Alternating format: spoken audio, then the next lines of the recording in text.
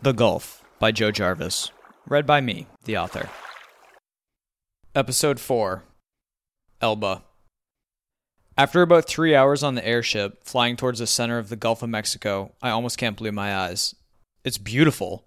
This prison island is breathtaking. It's shaped like a crescent moon, but it isn't flat. The back is a high hillside and slopes down towards the bay inside the crescent. It reminds me of an Irish coastal island, especially because of how green it is. All up the hillside, the sun reflects off glass windows of buildings dotting the hillside like rhinestones. They look half buried in the hillside. I guess I should have checked out the website. Flying low now, I see the entire bay is closed off. The tips of the crescent get thinner and thinner until floating structures connect them. They look movable so boats can get into the bay, but the segments form a metal road. A vehicle could drive the entire circumference of the island and bay. In the center of the crescent island, on the bay, are big docks. There are a few small boats, a larger passenger boat, and some sort of large shipping barge.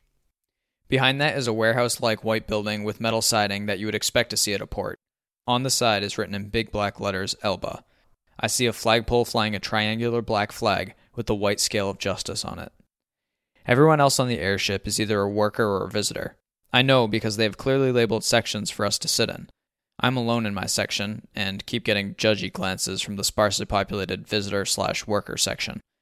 We land on the other side of the building in a designated area surrounded by chain-link fencing. There is a sprawling Spanish-style white stucco building that was hidden by the warehouse. We enter here and go through the formalities of establishing my new life on Elba. So what do? Commute in on an airship every day? I ask the guy who just scanned my fingerprint. No, I live here, he says. Guards live here? I ask. He smirks. Most of the jobs here are done by prisoners. Yes, even some of the security procedures are inmates' responsibilities. The warden can answer any questions you have. He nods towards the guy who just entered the room carrying a tablet.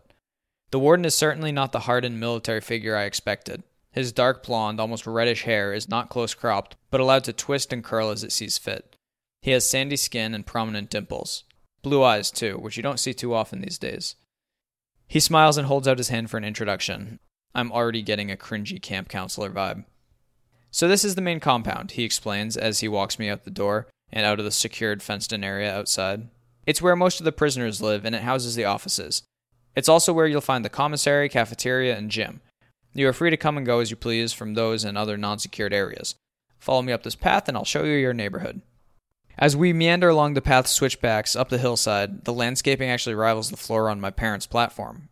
It isn't quite as lush or full, and I notice a few of the more expensive plants are absent, but overall, the vibe is more resort than prison. After about 5 minutes of me zoning out to the warden's babbling, the trees open up and we come to a clearing with an amazing view looking down the hill towards the bay. There's a pavilion with an outdoor kitchen, bathrooms, and plenty of picnic tables. There's even a fire pit with a suspended chimney to capture the smoke. A handful of guys are hanging out at a table, and someone is doing his own thing in the kitchen area behind the counter. These are some of your new neighbors, the warden smiles, sweeping the room with his hand. The guy in the kitchen doesn't even turn around. The guys at the table look at me, but say nothing. After a few seconds, one of them manages a bored, "What's up?" I nod. The warden commences his blabbering, and something about all the pavilion rules and expectations. Another guy gets up and walks up next to the warden, looking over his shoulder at the tablet. Something seems to spark his interest, and he reaches forward and takes the tablet out of the warden's hand. This had some sort of force to it, yet it was entirely controlled and smooth. "Hey," the warden says indignantly, but doesn't actually make a move to take the device back. "Crenshaw," he says, like a father trying to be stern. Crenshaw, a tall husky man with a red face, is clearly not expecting any kind of response from the warden since he doesn't move away or even shoulder the warden out of reach. He just starts reading. "Oh my god, this kid's hilarious," Crenshaw says with a New England accent. "You know what he did? He trashed some dumb statue that belonged to Francesco, that weird fucker who owns Paradisia." "It wasn't intent," I start. "Oh, I hate that douche," someone at the table says. "Hey, maybe I'll be popular here." "Hey, wait a minute. I know you. Isn't your dad Ollie Mercury, the dealer?" "Yeah." Uh-oh. Is this attention I want? He looks at me suspiciously. No, surprised, eyeing me with curiosity. "Your dad could have bailed you out of this in a second." "Believe me, I know."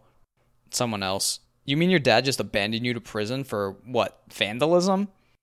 "Prison camp," the warden corrects, who has abandoned any attempts to get his tablet back at this point. "At least he booked you a cabin." "What?" Yeah, your dad covered the upcharge for a cabin instead of the dormitory. I'm not sure how I feel about this. The warden recruits Crenshaw, an older guy named Eric, and a younger guy, Brenton, to show me the ropes. We're walking up to my cabin now. This place wouldn't be so bad if we had some drinks, I say to Eric. The warden chuckles. Well, we believe our no alcohol policy just helps you stay focused to get the most out of your experience here. Don't worry, we have booze here, kid, Eric says. Come over to cabin 8 when you get settled. What?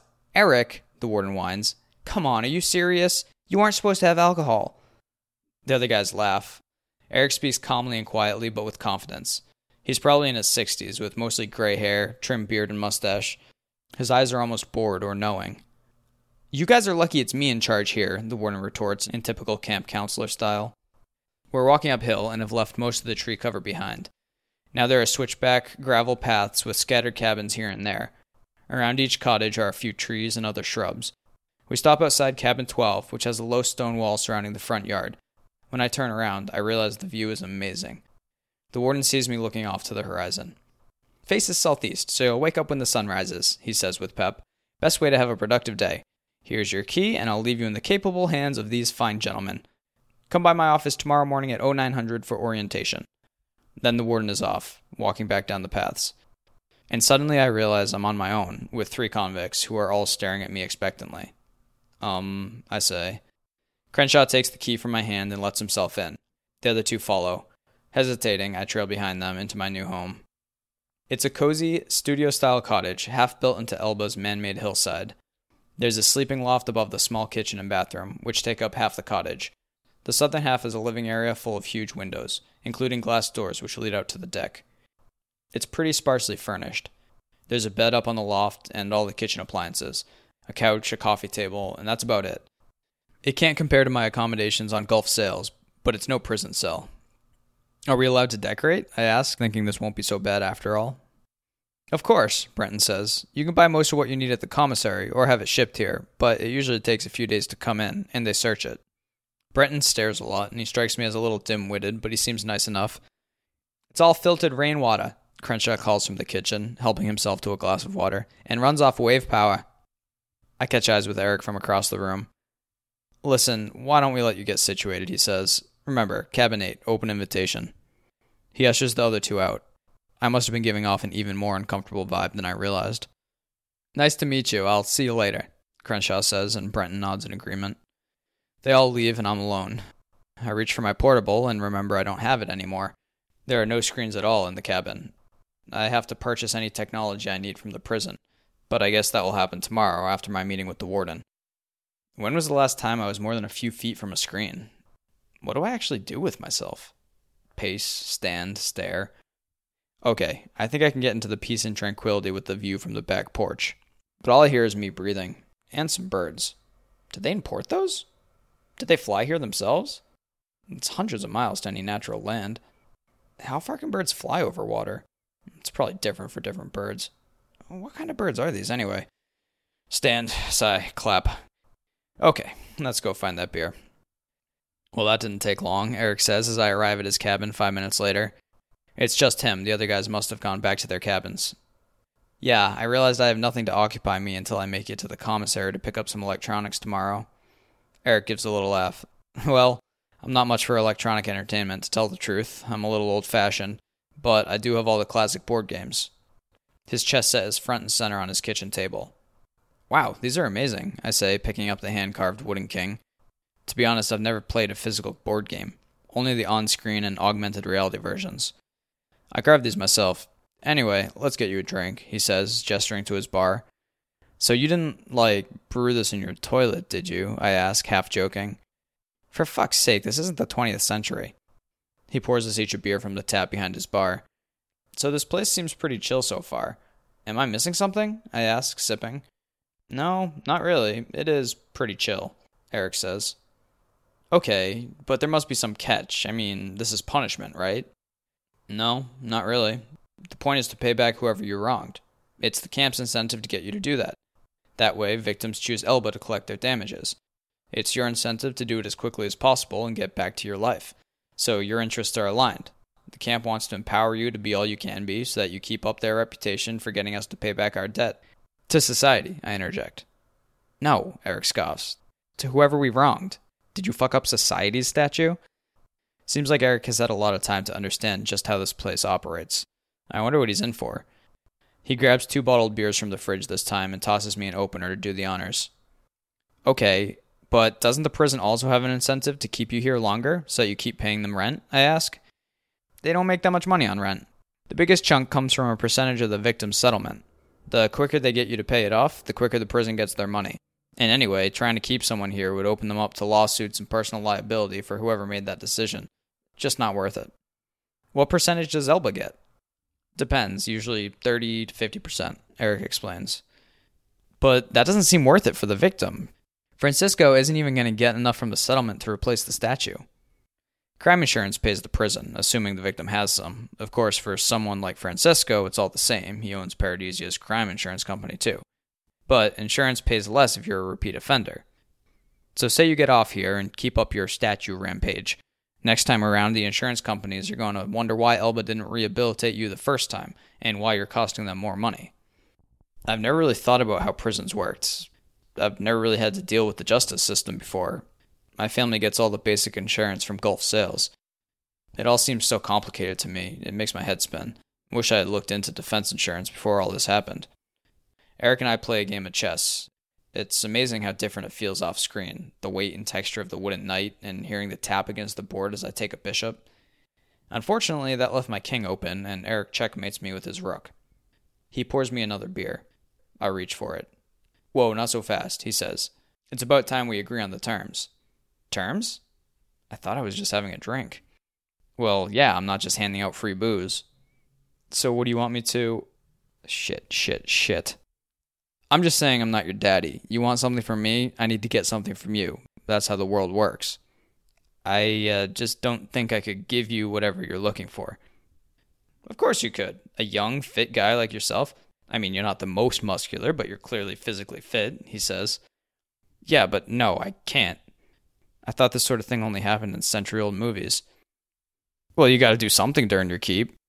Sure, you'll work online for your money, but we have a nice little internal economy on the island too, less formal. Look, I just don't need beer bad enough to exchange it for sexual favors. After a brief moment of shock, Eric closes his eyes and laughs silently for a few seconds. You've seen too many old movies, kid. No, I've got a constant supply of beer, wine, whiskey, you name it, going. I need help with the heavy lifting, and when I'm not moving around big vats of alcohol, I have compost to turn and garden beds to repair. Just come by for an hour whenever you get thirsty. That's good for a couple drinks. I let out a sigh of relief. You're not my type anyway, Eric jokes. I really thought you were gay for a minute. Once again, I immediately regret opening my mouth because the tension is palpable. Thick seconds pass before he turns to me. I am gay, he says. I'm just not a rapist. I'm sorry, I say, shaking my head. I had a bad experience recently with... I really just need to stop talking. It's okay, he says, and I was just giving you a hard time anyway. I don't mind sharing a little with the new guy. Tonight's beers are on the house. So none of that type of stuff happens here? No, I mean nothing forced. Of course there's a few guys who shack up with each other, but that's their choice. Sorry if I'm a little jumpy, but I just don't know what any of you guys have done to get here. This is about as mild a prison as you can get. It's not like anyone here killed anyone. He glances away and clears his throat. Well, no one is here for a serious crime. What was that? What? Kinda sounds like someone here killed someone, but it wasn't serious. I don't have time to get into a long ethical debate. Okay, well, is it rude of me to ask how much longer you have left here? I can leave anytime I want. What? You mean you choose to stay here, even though your sentence is up, or you paid back your debt or whatever? Yep.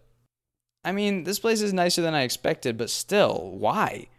You're cut off from the world. You have to wait days for packages. Your internet is censored. Couldn't you get more for your money somewhere else? He smiles and sighs. Looks like he's deciding how to explain something complicated to a kid. Redigio, before I came here, I was homeless. I was addicted to heroin. Couldn't afford rehab, and I had been too much of an asshole to everyone who cared about me to get any help from them. These days, Elba will take homeless people, but back then, you had to commit a crime to get in here. So I stole a car in the kingdom, an empty one obviously, I wasn't trying to get shot, and drove it to Miami. Freedom like I've never felt before. By the time withdrawal set in, I was behind bars and my fate was sealed, just as I planned. I knew if they got the car back, my sentence would be minimal. So before I got arrested, I drove it right off a pier, jumping out into the water as I crashed it. Took me 5 years on this island to pay it off. It was a nice car. By then, I proved that I could pay my rent, so they let me stay. Don't you get lonely? Don't you ever want to build a life with someone? I ask. They come and go, just like the real world out there. Except you know what? He laughs, considering it. The best and longest relationship I ever had was on this island. He sighs, smiling, looking off into the surf, wistfully. Did it end because you left Elba? I ask. His smile fades. Eric sighs and he looks at his watch, the old mechanical kind, then back to me. Time to leave. So, I make my way home, in the dark.